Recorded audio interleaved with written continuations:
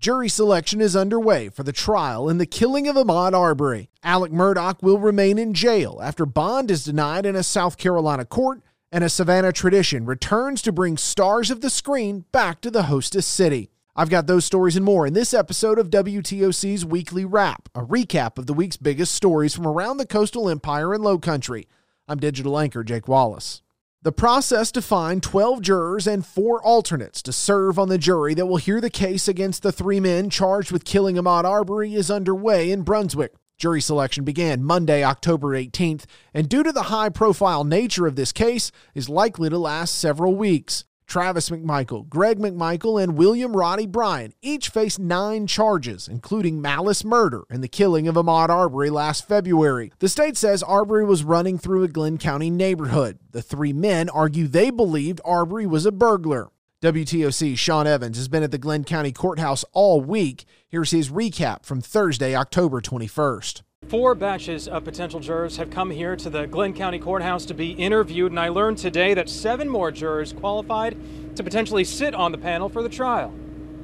That brings the prosecution and defense that much closer to reaching 64 potential jurors, which is the number that one of Travis McMichael's attorneys said they're trying to hit before they pare that down further to a panel of 16, 12 jurors and 4 alternates. I spoke with a Savannah State University professor about that process today. Sort of the honor system.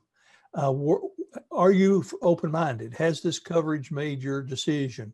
Are you able to make a fair and objective decision? One potential juror said today during one-on-one questioning with the attorneys they formed opinions in the case based on what they've seen in the news and watching videos, but said they'd be willing to change their opinion based on evidence. Potential jurors were also asked if they looked at case documents online. 5 answered yes. Every motion in this case so far is posted right on the Glenn County Court's website. That includes things the judge decided cannot be admitted into the trial and considered by jurors. It's a bit of a judgment call, and subjective at that, to put in a public record for public consumption, things that the judge has denied, because then it's sort of like, well, you can't consider it, but here it is. The Glenn County Court Clerk's office says all of the information available on the website has been posted from the beginning because they got so many requests for it. They add everything that's been posted is public information and that they have not been ordered to seal that evidence by the judge. The judge had the opportunity, I think, to restrict access to these records and chose not to,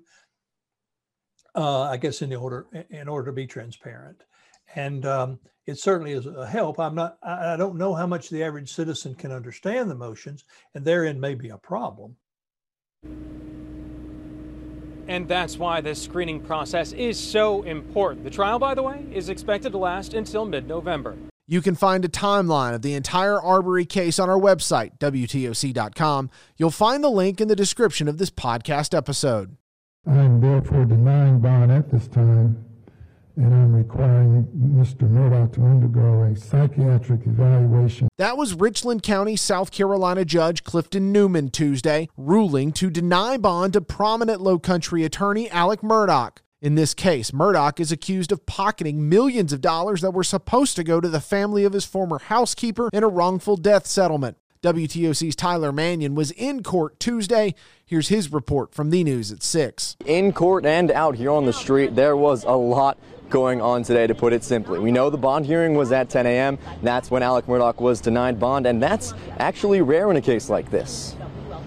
Murdaugh's attorneys argued he isn't a threat to the community and said the 6 weeks of drug rehab he just completed has gotten him off the pills he was addicted to. The attorneys for the state of South Carolina and the Satterfield estate argued Murdaugh stole millions and should not be granted bond, a stance Judge Clifton Newman agreed with, satisfying the Satterfield side.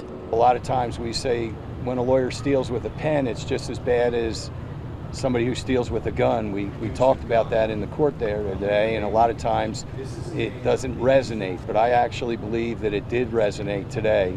Murdaugh's attorney Dick Harpootlian had a different focus. Well, I mean, we knew it was going to be an uphill battle. Obviously, the public interest and the enormity of the accusations, but we're glad that the judge is concerned about his mental condition.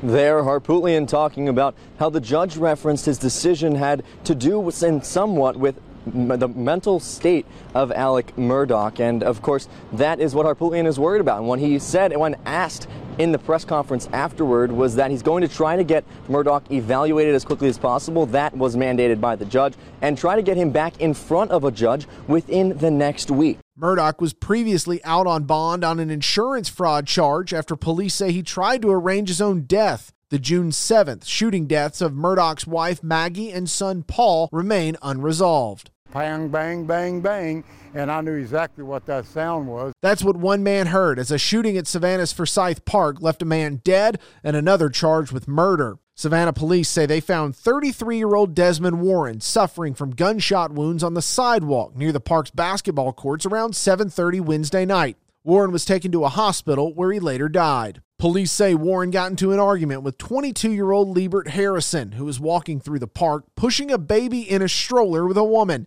Police say during the fight, Harrison pulled a gun and shot Warren several times. According to Savannah police, Harrison and the woman spoke with detectives at police headquarters later that night.